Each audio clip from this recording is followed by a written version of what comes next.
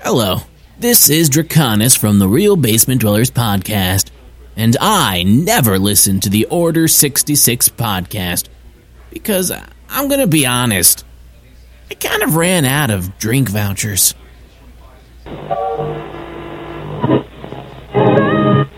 Correctly with the correct amount.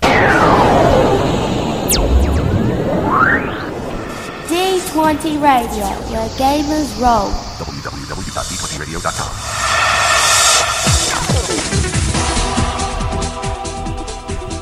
Broadcast live on D20 Radio's Justin TV channel. You're listening to the Order 66 podcast. Brought to you by Gamer Nation Studios, D20 Radio, and mapsofmastery.com.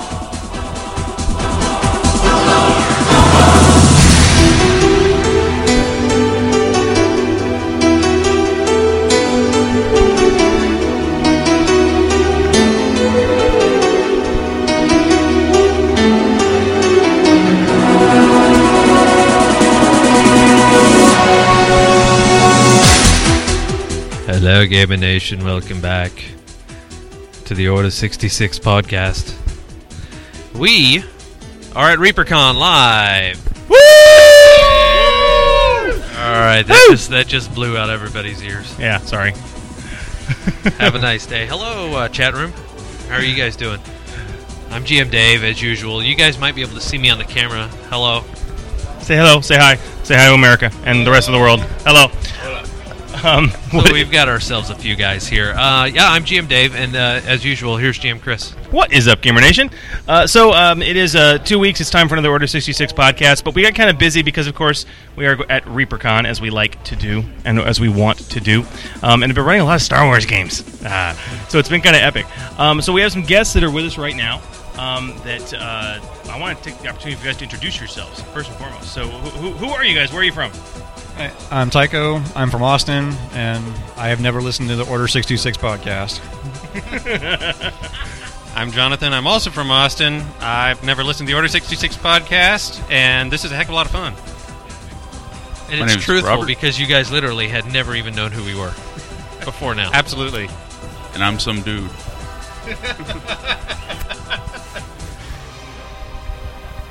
And I'm Chris, and I have never listened to the Order 66 podcast either. How about that? Oh, and we have one more joining us. One more. Get a chair up here. Say hi to America and the rest of the world. Hi, America and the rest of the world. Introduce yourself. I'm CJ, otherwise known as Chris, or Trail Song Online just about anywhere else.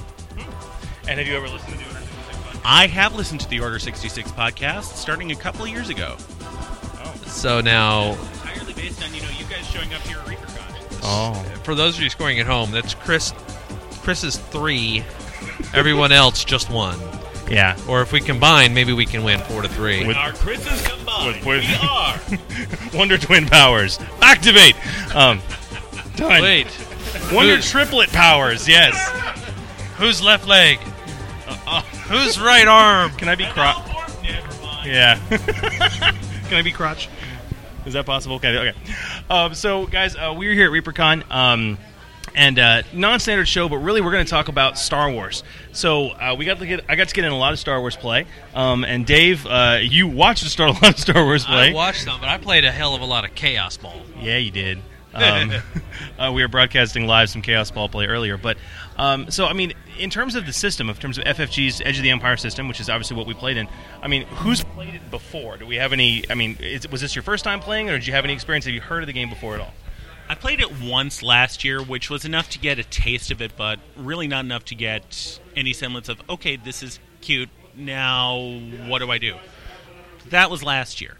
What about you guys? This is my second time playing it, and the first one was also a demonstration game, so... Where did you play it at the first time? Dragon's Lair in Austin. Oh, okay. Down in Dragon's Lair? Okay. What about the rest of you guys? Yeah, actually, this turned out to be the second time I played it, but I'd forgotten that I played at Dragon's Lair because it just lost my mind. School ate me. Anyways, coming back, looking at the dice, I said, aha, I recognize that. That was a heck of a lot of fun. I'm going to have fun with this. Yes. Some guy. This was my first time playing it, and I enjoyed it. It had pretty dice, and the rolls were simple. This was my second time playing. Funny enough, I played it with these two guys in the same demonstration game, so I really enjoyed it the first time. We didn't actually get into space combat the first time I played, so this time was really cool. Oh, this is very, very good.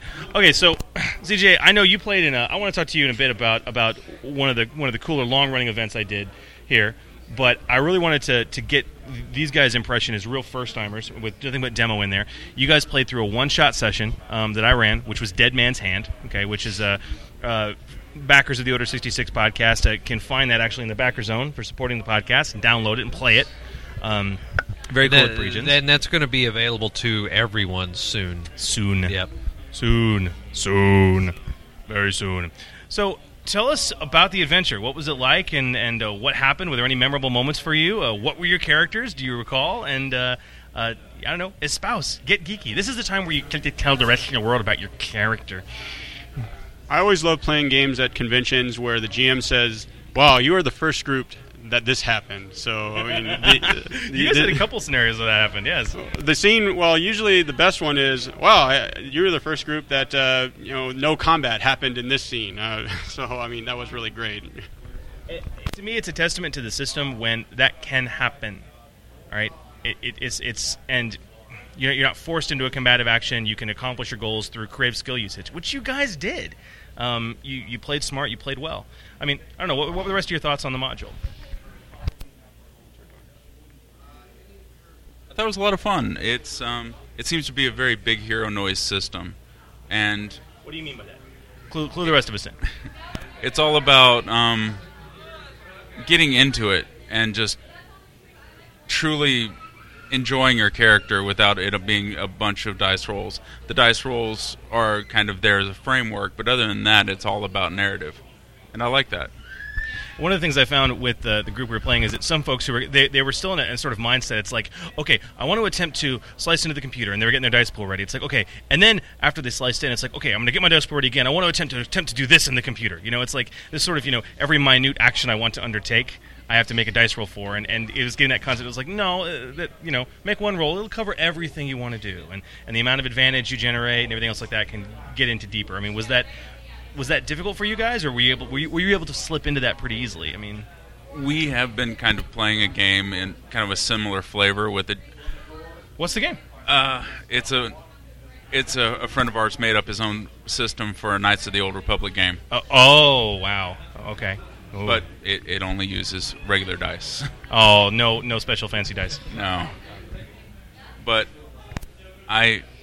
it was kind of easy to slip into, and it's all about, he wants you to convince him about the coolness of what you were doing.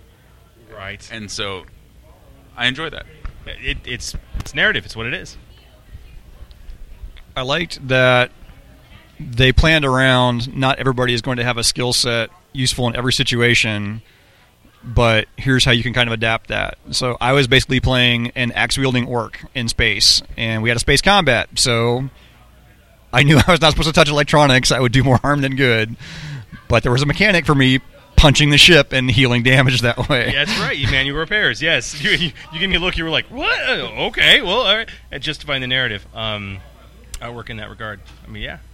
Actually, one of the things that I really like about the game system is that it'll actually get out of the way and let you do role-playing, because it's a role-playing game. Come on, people. You want to role-play, and it's not spelled R-O-L-L. It's R-O-L-E. So how did the system let you do that? Well, actually, because of the fact that, the GM can actually give information out from other characters, each character can work together to try to do something, and there's collaboration. There's honest-to-goodness collaboration. You give advantage to other people because you're working together with them. You talk with them. You figure out whether something is going to work right, and then the last person who's actually orchestrating the effects just rolls with the GM, gets it figured out, and it happens. But it's not something that, the mechanics of the game get in the way. You can actually talk it out, and it feels like it's an interactive environment, as opposed to, I'm rolling these dice, and because this happened to be summed up to 23, that somehow I succeeded, and I knew that. You actually talked with the GM, and you figured out what all the effects are. Right. Now, you guys were playing individual characters. I know you were playing the Trandoshan, okay, the space orc, basically. When you get down to it, some guy. So you were the captain of the ship, all right? Right. You Garner Rel, all right? Yes. And I now have a beautiful, beautiful antique spaceship that I would be willing to sell for the right bidder. You kept the ship. We turned damn it back straight. Into university. You kidding? Because you're stupid. Fortune and glory. Fortune and glory, my friend. We're about to make a theme park in space. Oh, well, okay. Theme park, I think they focus more on the fortune aspect. Fortune allows you to go for more glory.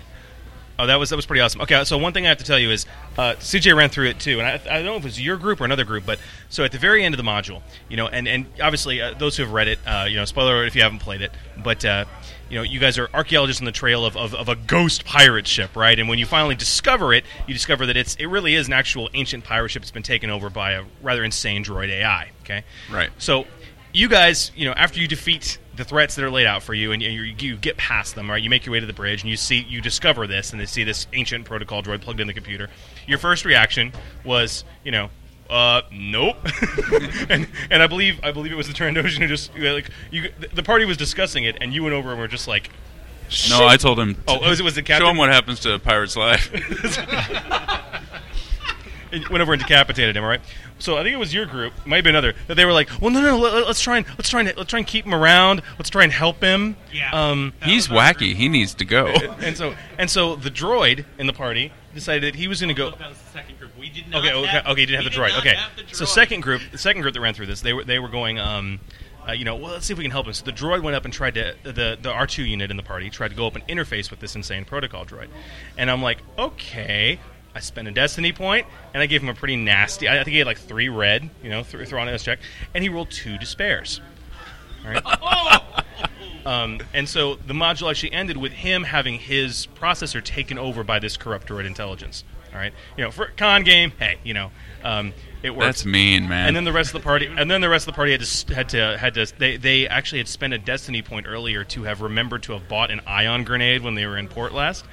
And so they had done that like an hour previously in the module. And the instant they figured out we're probably going to be fighting droids. Good thing I have this ion grenade. I was like, okay, sure, why not? And they ended up having to stun him out. It was hilarious. Were they one despair point away from getting spaced? At the end of a con mod, I don't know, maybe.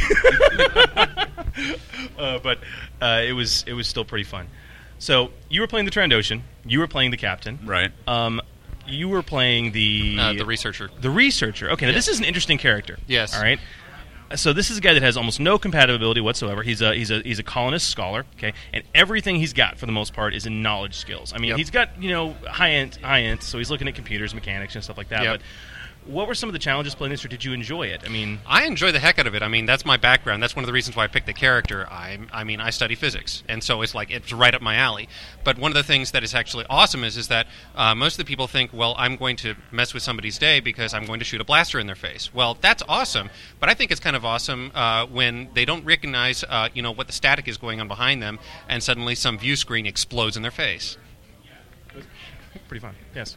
And remind me, you were playing the first mate. I was the Bothan smuggler. You were the first mate. I was the first mate. And I have played many Bothan smugglers, pilots, aces, and so I was right at home. This is a character I've played before. You shoved a gun in your butt. I got past. I succeeded in my concealed weapon, and that's all that matters. I was armed in that cantina scene. You succeeded in concealing your weapon, but you rolled a despair, right? And so, or was it despair or like just a ton of threat? I forget. It was one of the. It was one of the. Okay, it was despair. Yeah. All right, and so it was like, okay, great. So he concealed the weapon successfully, but you had to shove it so far out of sight. Then I think it took like a full action basically to pull it out again, or a full, because you had quick draw. I had quick draw, yes. Yeah. Despair or nair. Yeah. Yeah. See, we could have some fun with that. Maybe it goes off while you've concealed it. Yeah. No. So, with the system itself, now that you guys have gotten a greater taste of it, final thoughts on the module, and are you going to play the system again? What things do you think the system could do better? What would you like to have done that you didn't see? And Any critiques? I'm a big fan of the system. I own it. I in fact own 2 sets of dice. I haven't actually run it yet, but one of these days. I like it as a storytelling focused system. It's very cinematic, and it fits that style of game, as opposed to different systems for different feels. One of my favorite mechanics is the destiny points. I like the idea of flipping the destiny points to bump up your dice pool, or the GM can do the same in return. I really like that. That's one of my favorite aspects. That happens. Yeah. I think we lucked out though on our flips because the GM and us did have the exact same amount, so there was balance to the there floor. There was like 5 dark, 5 light when we started for y'all session too. It was pretty hefty. Yeah, I really like the system. I'm definitely going to be playing it again, especially now that I know that Chris actually has his own set. I'm going to be coming over and saying, break it out. Come on, dude. Hey, I'll get a game together. Yeah, but I really can't think of anything that I really want to change with it. I want to play with it more before I can actually make an assessment like that. I mean, when you're game testing, there's obviously stuff that you can make recommendations for, but this is robust enough that I want to play it out and find out what details are in it. One thing I like about it, and this is going to sound strange from a role-playing perspective, I look at Star Wars as a game where you don't mind seeing the rails. You've got a narrative going that you're trying to get through, and everyone just wants to see the end of the story. And I didn't mind that at all in this. Now, do you think that's the flaw of the system, or is that because this is a con module and it's more... Maybe a little bit of both. Okay. But mostly con. All right. So did the module suck? What could I change about it? No, I enjoyed it. I got to punch things. It was a lot of fun. To an extent. Okay. There were some great in-jokes in it, too. So elaborate. Come on, this is podcast gold. You got to give us... The Dr. Moreau, who is the experimental doctor. Oh, okay, yes. Okay, yes. And Beloche, that was... Only half the party gets it. I mean, every time. It's like you say Beloche, and it always, like, I ran one, and one guy's like, the instant I say his name's Beloche, the guy goes under his breath, Belloc! It's Belloc! Were all your doctors so STEM happy? Okay, no.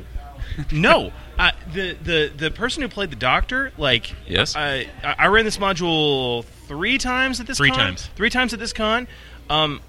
Honestly, and usually when I run this, the doctor usually forgets that they have that ability. She was driven. She was driven. Yeah, she was trying to stem everything. And she's not here, but we've had her on the podcast before. Documentary girl Stephanie Hoover was playing Dr. Moreau in y'all's sessions, and she was stemming, everything. I had a comment, I'm going to stem him, I'm going to stem him, I'm going to stem him. And there was a moment where you guys were in the bar fight.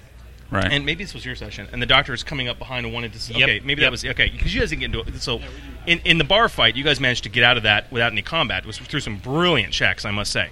In one of the other sessions we ran, stuff's going real, it's getting down, and I had triggered Jack's obligation. So when Beloche... That was definitely our session. When Beloche showed up, it wasn't, oh, I see you, what are you doing here? He went straight to you and basically picked a fight, all right? And it got physical.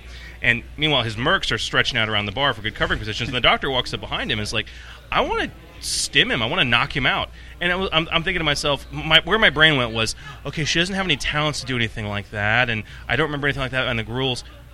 Yeah, give me a medicine check. You know what? And just increase the difficulty and set it up, and why not? Okay, and it just made sense. That was actually not our session. Our doctor stayed outside the bar in our session. That's right. And we started off the convention by truly disarming someone with the Trandoshan. The very first combat roll involved triumph, involved massive numbers of successes, and an advantage. It was triumph with 5 advantage. Yeah. Wow. So we took one of the mercs' arms off at the bar, baseballed him, and sent him sprawling over to the second merc and to Beloche. So that'll leave a mark. Yeah, so like low gravity. All right, so right. The Trando has his claws, and so he uses the triumph to crit. and it's vicious. It's a vicious weapon anyway. All right, so it's got +1, or it was his talent gave him plus 10% on whatever his critical roll was. And he rolled 100. He rolled 90 plus 10. He rolled 95. Okay, Jesus. So he rolled a 95, got to 105, which is maimed. So it's like you lose a limb. All right, I'm like, which of the guy's limbs do you want? He was like, his gun arm, and he was attacking him from behind too. So he came up, sliced the guy's arm off, and I'm like, okay. He's like, well, you got 5 advantage. You can do a lot with that. He's like, okay, it's low G. I want to not just cut the arm off. I want to grab it, and I want to use it to whack him over the head with it, and I want to beat him with his own arm and send him sprawling. And he was at about short range from Belosh and the other merc, and send him sprawling into those two. And I was like, that's brilliant. And so they all fell in a heat prone. It was absolutely incredible. It was. And it was. The other session I ran, I don't think it was yours. It was the second session of it.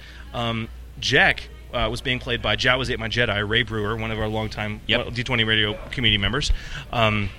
First attack roll of the bar fight, one of the mercs came up and tried to stab him. I critted really well, and I rolled the same crit. Dude lost his hand. All right, Jack lost his hand in the bar fight. That's gotta suck. It was pretty bad. It was just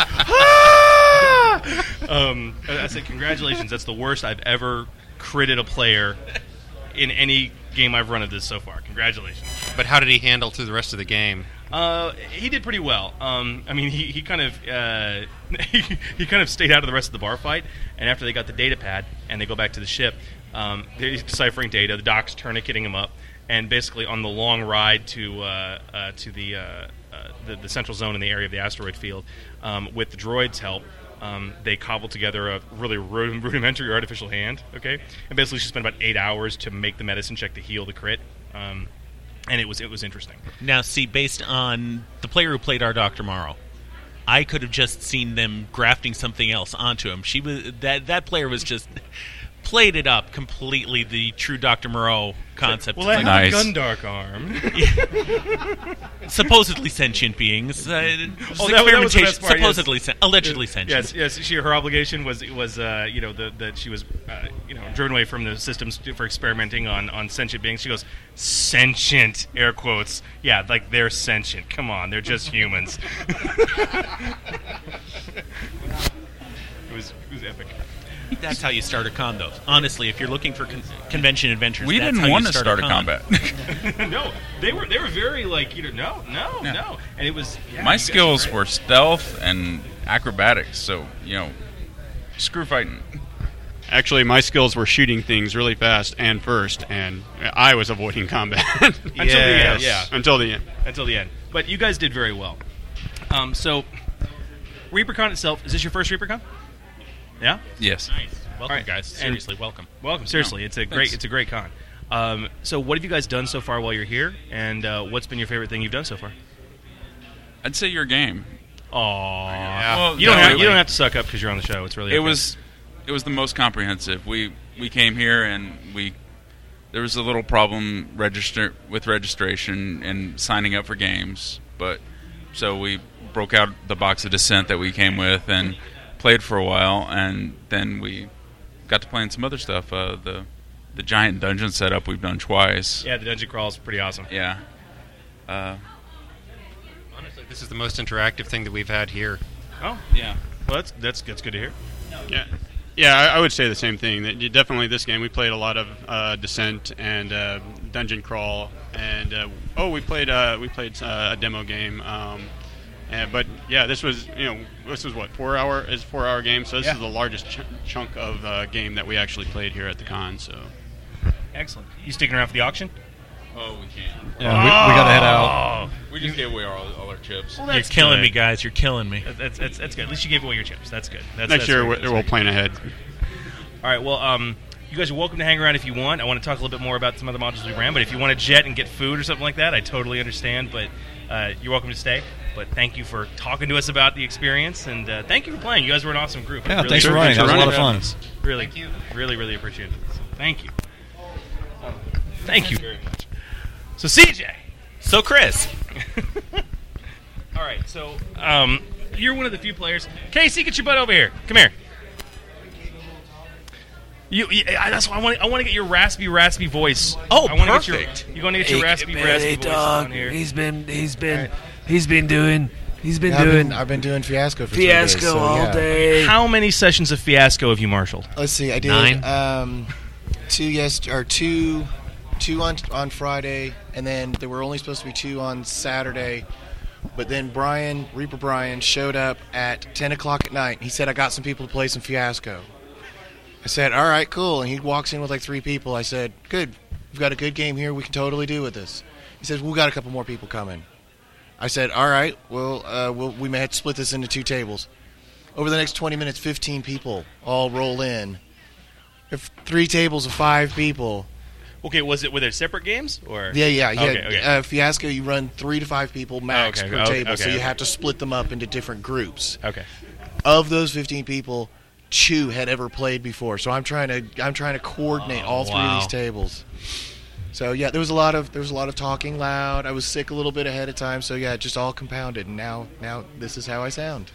Wow. Sexy. So normal Sunday for any convention is pretty much how you sound. You've blown out your voice, thrown a vocal cord or 2. This is actually unusual. This is the most Fiasco we've ever had at Reapercon. Ever. Yeah, it's been really, Brian's really been great. pimping the heck out of Fiasco, though. Well, because he loves the game. It's a great game. Just enough free time this time around. Things have been so smooth. He's had just enough free time that he can actually sit down and play, and that's been a really big change. So. Yeah. Oh yeah. So yeah, it's been cool to see Brian get to play. Yeah. Anyway, so I obviously ran a lot at this con. Yeah, you did. I think a total of 3 Dead Man's Hands and the 3-rounder. So that's 6 right there. Yeah. And Inglorious Rebels. So 7. You didn't get to do Inglorious. I tried. Yes. No, yeah. Oh, you didn't do that one. That's Okay. right. We ran long. That's when you went into the. Yes. That we needed help in the booth. Right. So I ran 6 sessions at this con. Pretty much 2 a day as you're going through it. And what was cool for me is I got, for the second time ever, to run Forgotten, which is my 3-parter, and it was really great. You always struggle when you register this at a con. It's like, okay, I hope people realize that this event is part 1, this event is part 2, this event is part 3, so that they'll buy all the tickets, so you have the same group of people go through each, because it's a contiguous story. Is it tough for people to kind of dedicate that amount of time to it? Because I mean, you're at that point in time, you're talking about a whole bunch of hours, and there's other stuff that people are wanting to do. Speaking as someone who actually did get to play in all 3 sessions, yeah, it really is. I was worried. It really is kind of hard to commit to that block of time, especially when, coming into this convention, for the first time ever, they actually sold tickets to the RPG events. And going into it, everything for all of the Star Wars RPG gone, sold out, well in advance. But we had a lot of no-shows. You had tons of no-shows. That first table, we had no ticketed players. Which I'm not going to complain, obviously. Now, I filled every table I ran. Yeah. It was people were like, because literally I had people in the wings like, are you running Star Wars? Are you running Star Wars? Are you running Star Wars? Like, yes. So, okay, great. I want a seat. It's like, okay, well, I have sold out, but wait and see. And it was just fortunate. Anyone who wanted to play really got to for the most part. That's good. But it was one of those things that I've never done. Like in Reapercon's past, I've done 3-parters, but they're not really like. They're not. It's not as essential as it is for the Forgotten series to really be a part of it, because in the Forgotten series it's the amnesia module I've wanted to run forever. The first scene ever, you hand the players character sheets with no names, everything's blank from their backstories and backgrounds, and they wake up in a bank vault pointing guns at each other with no recollection of who they are and who these people are. We literally start with a sheet of numbers. That's brilliant. It. Right. And the whole series of 3 adventures is this quest to figure out exactly what is going on with them, who they are. Everyone was trying to kill them, why, and discover their identities. So what you've done is you've basically made a Fiasco Star Wars session. And that was so. It's one of the reasons I wanted you to sit down for this is because it gets to that level of crazy. Yeah. Okay. And I drew a lot of inspiration from Fiasco from that. But it was, so it's worried. I've done the other 3-parters before, but you can bring okay, this is what happened last time, and here you go, and last time in Star Wars. Last time, oh no, you go Clone Wars. Last time in Star Wars, attack. Yes.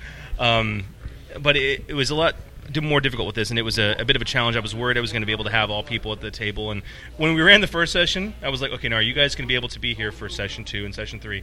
And half the table was like, I don't know, but I'm registered. I'm registered for these other events, and I'm like, totally okay, well, we'll do what you can. But after they got through the first session, I was like, okay, so are you guys gonna be able to be here for 2 and 3? And everyone was like, yes.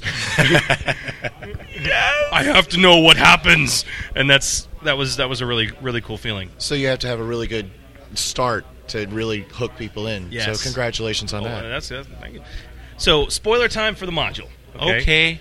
So as they're going through, the PCs discover that their memory loss is due to a neurotoxin that they've been infected with, and not only is it causing retrograde amnesia, it's killing them. Right? They have a few days to live at best. Pretty much, that nice little gray matter squirting out the left ear moment. Yay!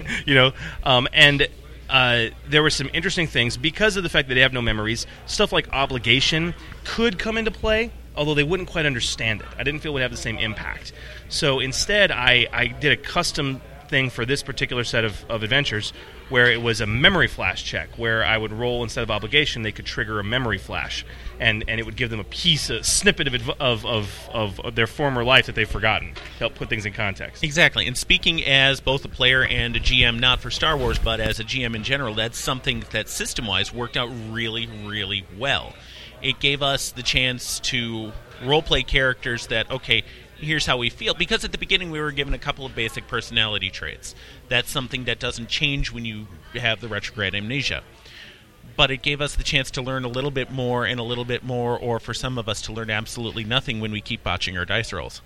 Well, and I think that's probably a really good way to get people to invest in a pre-gen character at a convention scenario. You have no background on that character. You have no attachment to that character. I mean, a lot of times when you go to these games, it's just kind of like a throwaway thing. You're just there to kind of feel the story, but you're not necessarily associated with it. And I think that would kind of bleed that back in. And knowing that we're going to be doing a 12-hour module, essentially, it gave us actually that chance to be invested in the character, which felt strange in and of itself. It becomes something that's not a throwaway character because we are invested in trying to get our memories back, trying to get these characters made complete, and having that as part of the adventure draws us in further as players. So the goal is not so much to complete the mission. The goal is actually to figure out who your character is. The goal is to become invested in your character by figuring out who your character is. Really good. And that was. I mean, it got to the point that the third session was late. Okay, it was a night session, started at 7. Okay, and we were running late. And there was a dad and his teenage son who were playing. Yeah. And teenage son had to go leave. He had to go pick up his brother actually from a practice, and so he had to leave like 20 minutes before the module could end. And it was a commitment. He had to go, and he was just furious. And so he was just like demanding. He's like, I have to know. And so he told his dad, he's like, you have to tell me. And when they finally recover their memories, and they get the antitoxin, I give them little cards that tell them, all right, here's who you are, here's your real backstory. Okay. And the dad was like, perfect, and he texted a picture of it to his kid, and he sought me out the very next day after the teenage son, and he came up to me. He's like, "I knew it! I knew it!" And it was fun. It was absolutely fun. So okay. But speaking as a player, that's what you want to see from a GM, is a GM that's going to invest something in an adventure to make the players want to feel that. It makes for a good story, and at a con, you've got a lot of throwaway modules. Okay, you do X, you do Y, you do Z. The module in and of itself, it's not just your X to Y to Z. It becomes an actual interactive story rather than a dice slinging game, and that's what you want to see. Now, how can we translate this into what other GMs can use from a regular cloning, perspective? DNA. I mean, not just politics aside, but what I'm hearing is, I mean, from what both of you guys are telling me, I think a lot of GMs miss that part of it. But more importantly, I think they miss it for a reason. They miss it because of what their players expect. And part of it. I mean, you hit it. When I go to a con mod, I know it's going to be throwaway. Yeah. I expect. I don't care what the guy's backstory is. I really don't care. And one of the more difficult things I've found with Edge of the Empire, specifically at a convention, is the fact that because you're dealing with throwaway scenarios, obligation means next to nothing. Yeah. I don't care about the long-term consequences. Now, I can write a short-term consequence for a triggered obligation into the module. Yay, but it's a plot wrinkle. Honestly, that could have been a part of the regular module, and the players would never have known the difference. It could have just been another challenge they had to overcome. Exactly. Exactly. Okay. At that point, you're just trying to illustrate, well, this is how that mechanic works. Exactly. Which Furcon is still valid. It's still very valid. But you're right. Emotionally, it serves no purpose. And so, getting our characters emotionally invested, all right, with each other during a 4-hour module. Obviously, Fiasco, the entire concept of the game is based around this. That's where you start. You start at that point because you don't create the character, you create the relationships. So you have an investment in what you're doing from the get-go because you don't know who your character is. You start off with that kind of amnesia aspect, and the entire aspect of the game is learning who you are and what you're doing through active role play. One of the things Brev does with his games that he borrowed from Fiasco, and you've done this with him, right? Where he takes the little cards, at Fiasco you have the little cards with the locations and the items and the people that make connections. Brev has done this with his Star Wars games. And did you play any of those? No, I haven't, but I know he does it. And it's like he'll do them Star Wars specific too. He'll make like Hut Casino, a broken blaster pistol, like all these random things, and he'll have the PCs collect the card and force that Fiasco-like connection between two players. That this is an item or an object or a locale that connects us, invests us. I've seen tremendous success with that with his games, and it would work really well for a con game, especially where it immediately gives two players who may not even know each other at the table. I mean, in real life, an inside joke, all right, as they come to it together, and that level of character investment. So. That feels like kind of a throwback to Spirit of the Century. Ooh, wow. See? Yeah. Oh, I love Fate. Yeah. Because you have to create, part of the character creation is you have to sit down with each person and come up with a past adventure that you were in. So even if you don't know them, or even if you haven't really developed your character background that far, you are obligated from the get-go to have a story with everyone at the table. I see 10 minutes. Funny.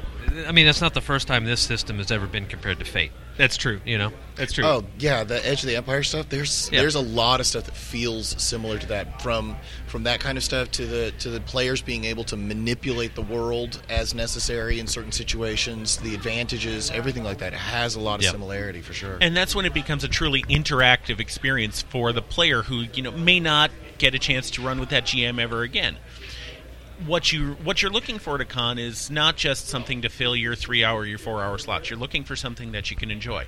Talking to the guys who are here, they obviously very much enjoyed their experience playing this because it's such an interactive game. But that's exactly what you're looking for at a con, is that interactivity. And that's something you can get with this system. That's something you can get with a true storytelling system rather than your result-based system. Yeah, and one of the things I've noticed from playing the Edge of the Empire stuff, from playing Fate, from playing Marvel Heroic, Marvel Heroic, another great all of those games where the players are not only playing, but they're contributing.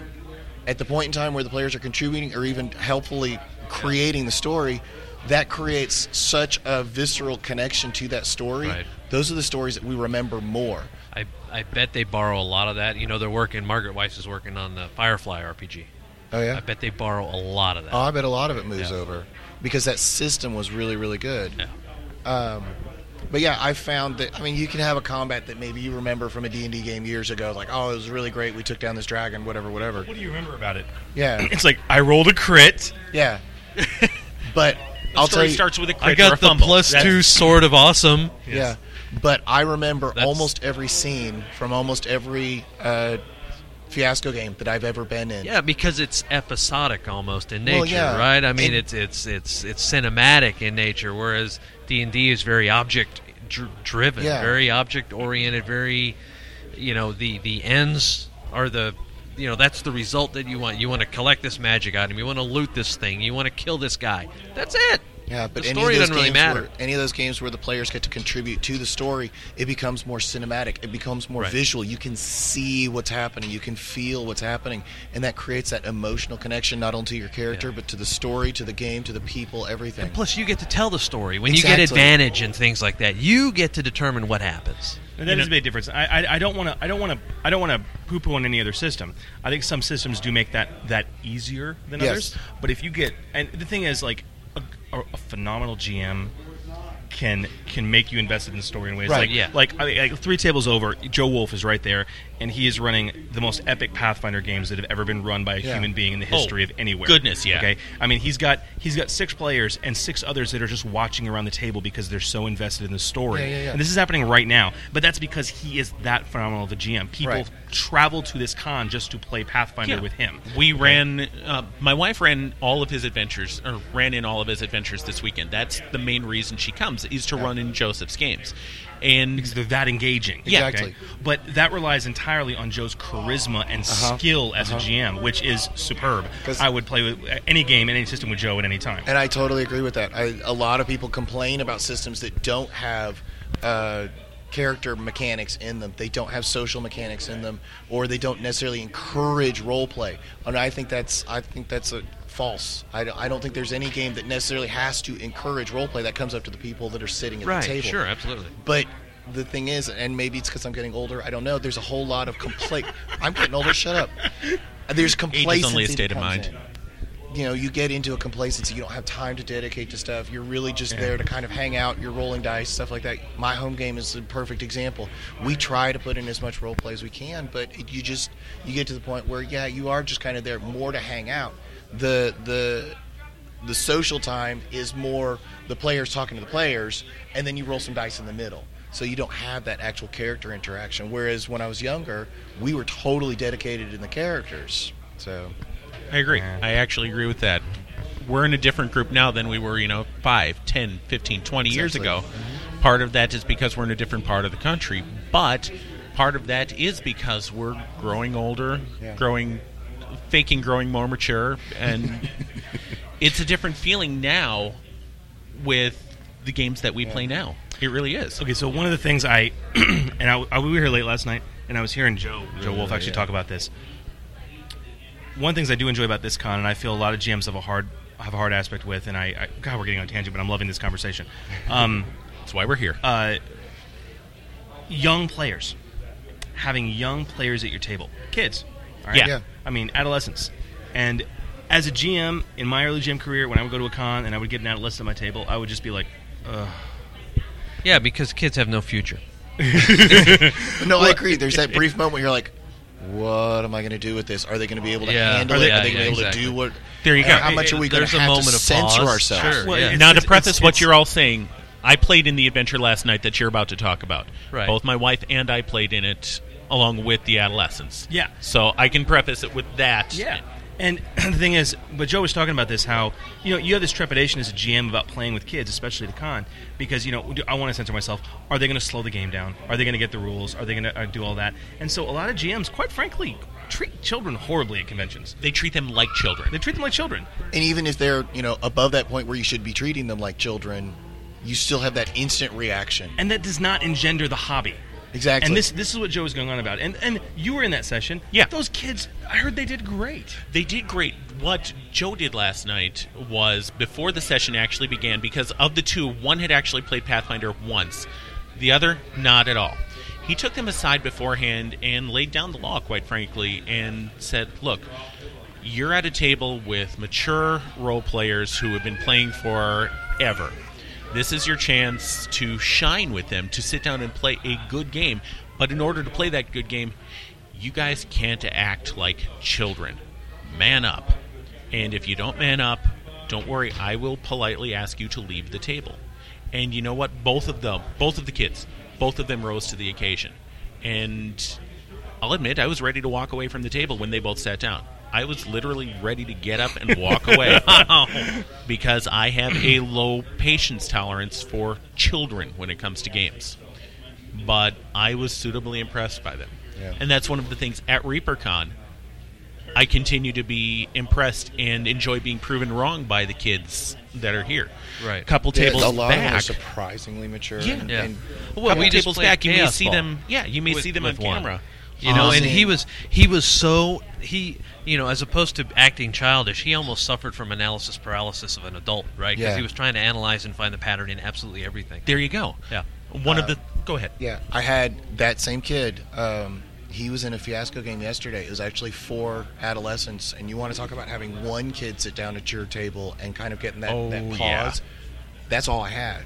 The oldest person there was 16 and went downhill from there. Wow. So, yeah, I freaked out, but I'm like, they're here. They want to play. They definitely want to do this, and I want people to be able to play this game. I want people to understand this game. So I ran them through it, and I was genuinely impressed by the outcome.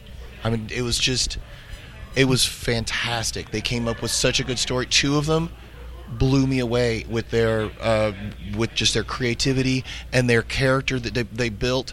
One of them was a little loose cannon, and we had to kind of rein him in a little bit.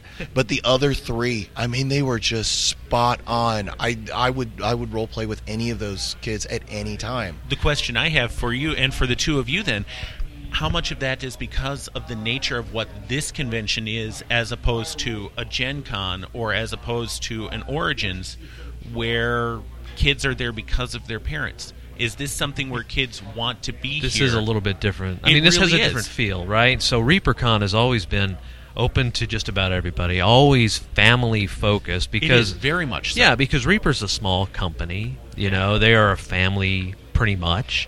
And so they encourage everybody bringing their kids. And you know, I've never felt anybody at Reapercon acting in an exclusionary nature toward children, and anyone for that matter. Yeah, I mean, yeah. No, That's you're right. Exactly Anybody, right. you know, and so I think that's helped engendered. Yeah, I feel comfortable bringing my kid, and yeah, they can handle themselves. And for the most part, the gamers that have kids can handle themselves. You know, I mean, it's just a matter of. So I think the convention may foster kids that want to play more. I think they're more comfortable coming to the table, but I think there's still a lot of onus on the GM. And from my perspective, to answer your question, like I've reached a point now that I welcome it, and it's one of those things. Whereas before I used to be like, ugh.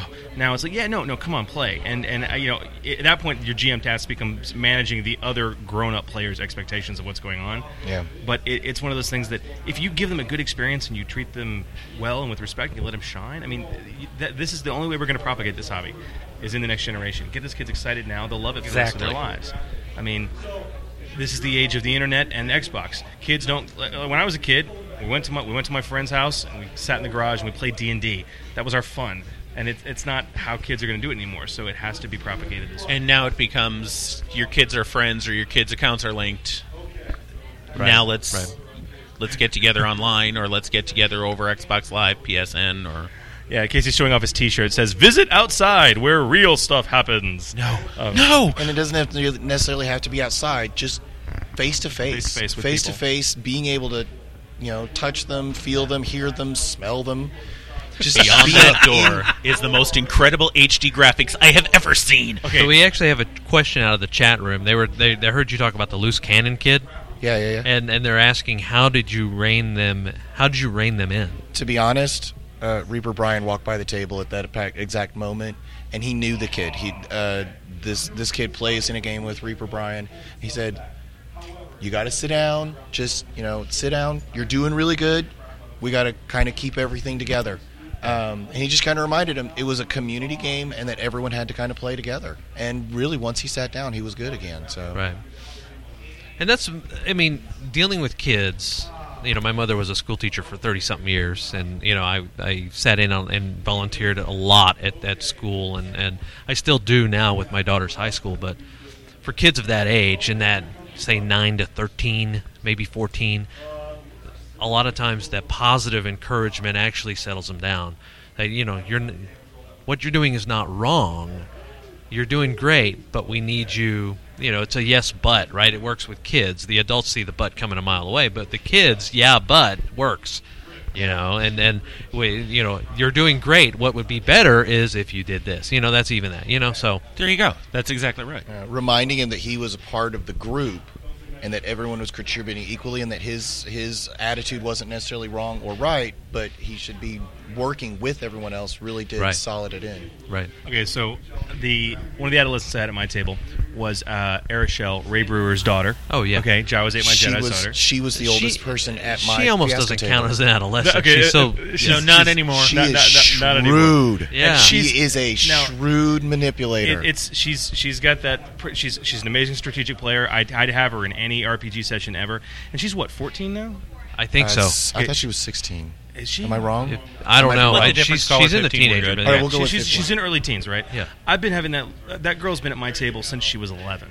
Okay, when I first many started running many Reapercon, Reapercons ago, right? So she's got background. She's got experience. Yeah, she's got background. And I remember running Star Wars for her when she was like 11. All right, and just seeing her now, that what's been ingrained in her, and she's sitting across the table from her dad, and rolling her eyes like, "No, Dad, that's a really bad decision. Don't do that." It's like, "No, Dad, would your character do that? Really?" And correcting him on rules, hilarious. Okay, absolutely hilarious stuff. But she played in 2 of the Fiasco games this weekend. Yeah, and both of them she was a little quiet, she was a little reserved, but she was manipulating like the entire game the whole time. She was getting people to do what she wanted them to do. She was making sure that everything fell in a row, that she would come out on top at the end. So, but how much of that is due to, again, the maturity level of the kids, the adolescents at this convention? Who now you've seen them grow up at this convention. You've been doing the podcast here. Is this year 4 or year 5 for you guys? Podcast not that long, but I've been coming to this convention for 5 or 6 years. Podcasting, I think this is 4. I think this is 4. Yeah, I mean, you guys have now had the chance to see these kids grow up at this convention. Like I said, 2 tables over, we've got the dad and his daughters here that have been playing for the last few years, and just seeing them grow and mature as players and as people just becomes that much more fascinating. And we're being given gamer crack for our badges now. I love it. It becomes that much more fascinating because of what this convention is. The funny thing, father and son, I ran mostly board games and through this whole con because I'm more of a board gamer than a role player, but I found that I was playing a Chaos Ball with a father and a son, and the son, I'm going to guess he was 13, but he immediately saw, and you saw Chaos Ball. Yeah. The teams have special abilities, the ringers have special abilities, right? And then you have to find how that coexists along with a different tactic that you can bid for at the beginning of the game. Well, he took the Amazons, who can attack diagonally. Ooh. Then he took a ringer that if you call out somebody at the beginning of the period and you kill them and you hurt them at all, win a contest, they just die. Oops. And then he took hate on top of that, which gives you a point every time you damage somebody. So here he had the wherewithal, he never played before, to discover Amazons. I can attack diagonally, which means I can attack twice as much as anybody else. There you go. I took hate to give me all these points, and I took this ringer who can attack more than anybody else, who would kill people, and he just called out ringers and killed us all. He won by blowout. He was 25 points up at the half, and we called the game. That was it. So I think what I'm hearing here is that if you get kids into games, they grow up better.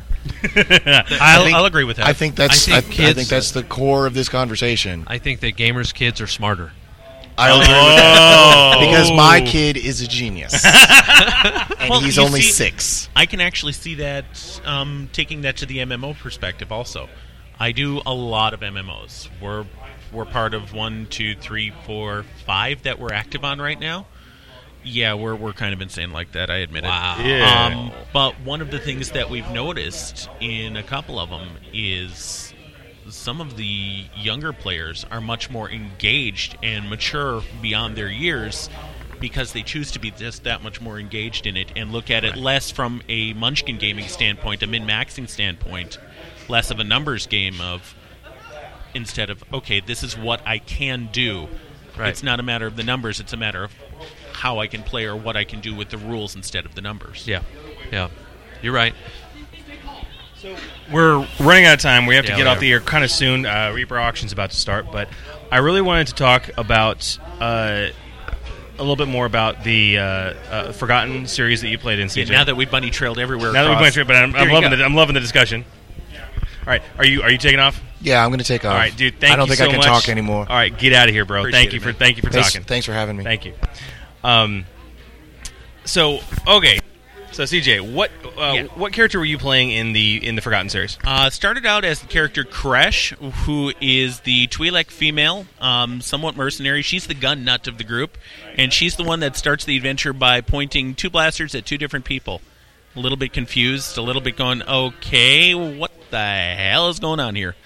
Because, let's face it, nothing says Twi'lek female like a 40-year-old overweight guy.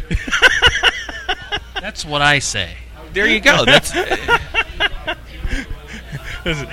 Twi'lek largeness. There you go. And story-wise, well, go ahead first. I was going to say story-wise, what made it even funnier is the fact that the player sitting next to me, Kat, had the character who we may have... Human male. The face of the party. Who, as we find out throughout the story, is the lover, which is just that much funnier. It was pretty hilarious. A little bit of gender bending never hurts anybody. It was pretty hilarious. So you guys figured that out. And when you found out your own individual identities, I gave you cards so that you would know your own secret histories. Did you guys discuss them at all after the game? Do you know what was really going on with some of the others? No, actually, she and I didn't discuss it. Some of that may have been time constraint far as, we finished at 11 o'clock, 12 o'clock at night. Yeah. But I know that others around the table were discussing some of the interactions, and we were all reading one another's cards to at least put together in our own minds, this is what the story is. Yeah. I mean, that's... I couldn't have planned it better. The father and his teenage son were playing Auric, the human, I guess, leader of the party, and his son was playing the Wookiee. And the instant they choose those characters, I was just laughing because they have the strong interpersonal connection in the story. Yeah. All right. You were sitting right next to Kat. She picked the human male. You picked the Twi'lek female, and I was just laughing my butt off. Oh yeah. As a GM, when you've got players that do that, you're just sitting there going, "Okay, I couldn't have planned this any better if I hadn't assigned seats." So, what were your favorite moments during the 3 sessions? What were the highlights of the game? Highlights. You're making me try to think back. 3 whole days. Memory. Oh well, you injected us at the beginning. Highlights of the first session really were the interaction, the story interaction, and how we're trying to, for example, jump on the tram at the end of the first session. Trying to the Wookiee, the player of the Wookiee, trying to go between his two natures. He was the techie of the party. Yeah. And you don't see that from the Wookiee. Wookiee, generally everybody sees that as the heavy hitter, your tank, your meat shield.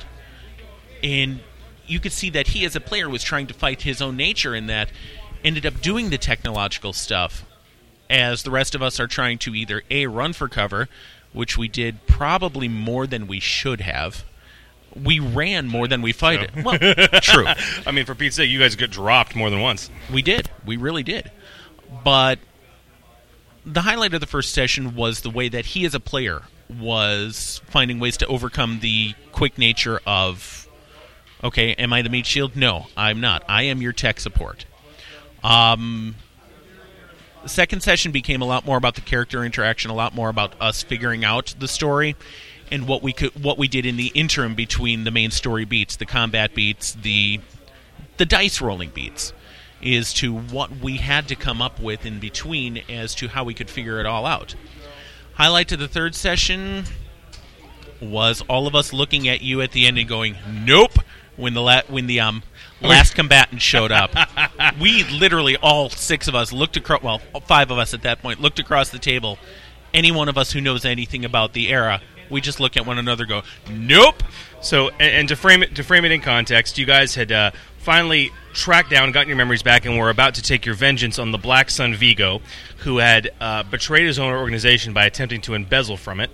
And you were expecting this big boss fight, and all of a sudden the door behind him opens, and a slender female hand grabs the back of his neck, lifts him bodily in the air, snaps his neck, and tosses him to the ground. And let's face it, at that point, if anybody knows anything about the era, exactly. It's Guri, right? Because it's right in that era, and it's one of those things that you have fun playing off of the player knowledge versus the character knowledge, and from what she had done, it was obvious that, okay, we're just not going to mess with her from a character perspective, but from the player's perspective, you guys were like, nope, nope, we're not touching it with a 10-foot pole. This is the part where you run away. So, it was good stuff, man. But it really was. And we as players, talking about it afterward, we're talking about it. This is what, at a convention, we want to see out of GMs or out of the writers of modules that put their time and their effort in to something that the players can appreciate more than just that throwaway module. You can go to any convention and play a throwaway module. Yeah. There's a group that runs modules at Gen Con every year. They're on module 120, 130 already of classic West End D6 Star Wars. Yeah. And you can plug and play into any of those. This, something entirely different. And as a player, thank you. Well, of Seriously, course. Thank you for playing. It was a lot of fun. And what have we learned, Gamer Nation? What have we learned? We've learned that... Nothing. We've learned absolutely nothing. I've learned something today. We've learned that... We already knew it all. Convention modules for this system, obviously very easy to pull off, very easy to teach, as we saw from some of our earlier people right here, but struggling to make those connections between players and focus on the connections between their characters seems to be a key to success that you can find with a lot of engagement at a convention module. And it's engagement across not just players of the same generation, but engagement across multiple generations. Yes. And that's something that can transfer anywhere. I feel like this is a lifetime special. It is. It's like a lifetime special. Today on Gamer Nation. It is a very special episode of D20 Radio. It's like a Hallmark Hall of Fame. It's a Gamer Nation Hall of Fame. You get a D20, and you get a D20. Everyone gets a D20. Oh, it's incredible. Listen, CJ, thank you very much for talking to us. Guys, thank you very much for having me this weekend. Thank you for allowing me to play in the Star Wars games that I've tried to get into for the last 3-4 years. I'm glad you finally got down to the table. Are you going to be at Gen Con? Sessions. No, unfortunately, we have our choices this year. We can go to Indianapolis or we can go to Orlando. And let's face it, the House of Mouse wins over the House of D20. Yeah, it's amazing. Not for me, but people have their own tastes. Yeah. Well, I'd hesitate to point out that you've been there and done that this year. I have. Yeah. I have been there, done that. So, good point. I've been there 3 times, and I'm about to go for a 4th. Nice. Every 3 years for us. Every 3 years. Yeah. That gives it a chance to change just a little bit. Yeah. Done. But guys, thank you very much. Thank you very much. Well, Gamer Nation, this is the Order 66 podcast, live from Reapercon. And we are signing off. This is GMchris wishing you peace, love, and good gaming. And GM Dave saying, keep them dice a-rollin'.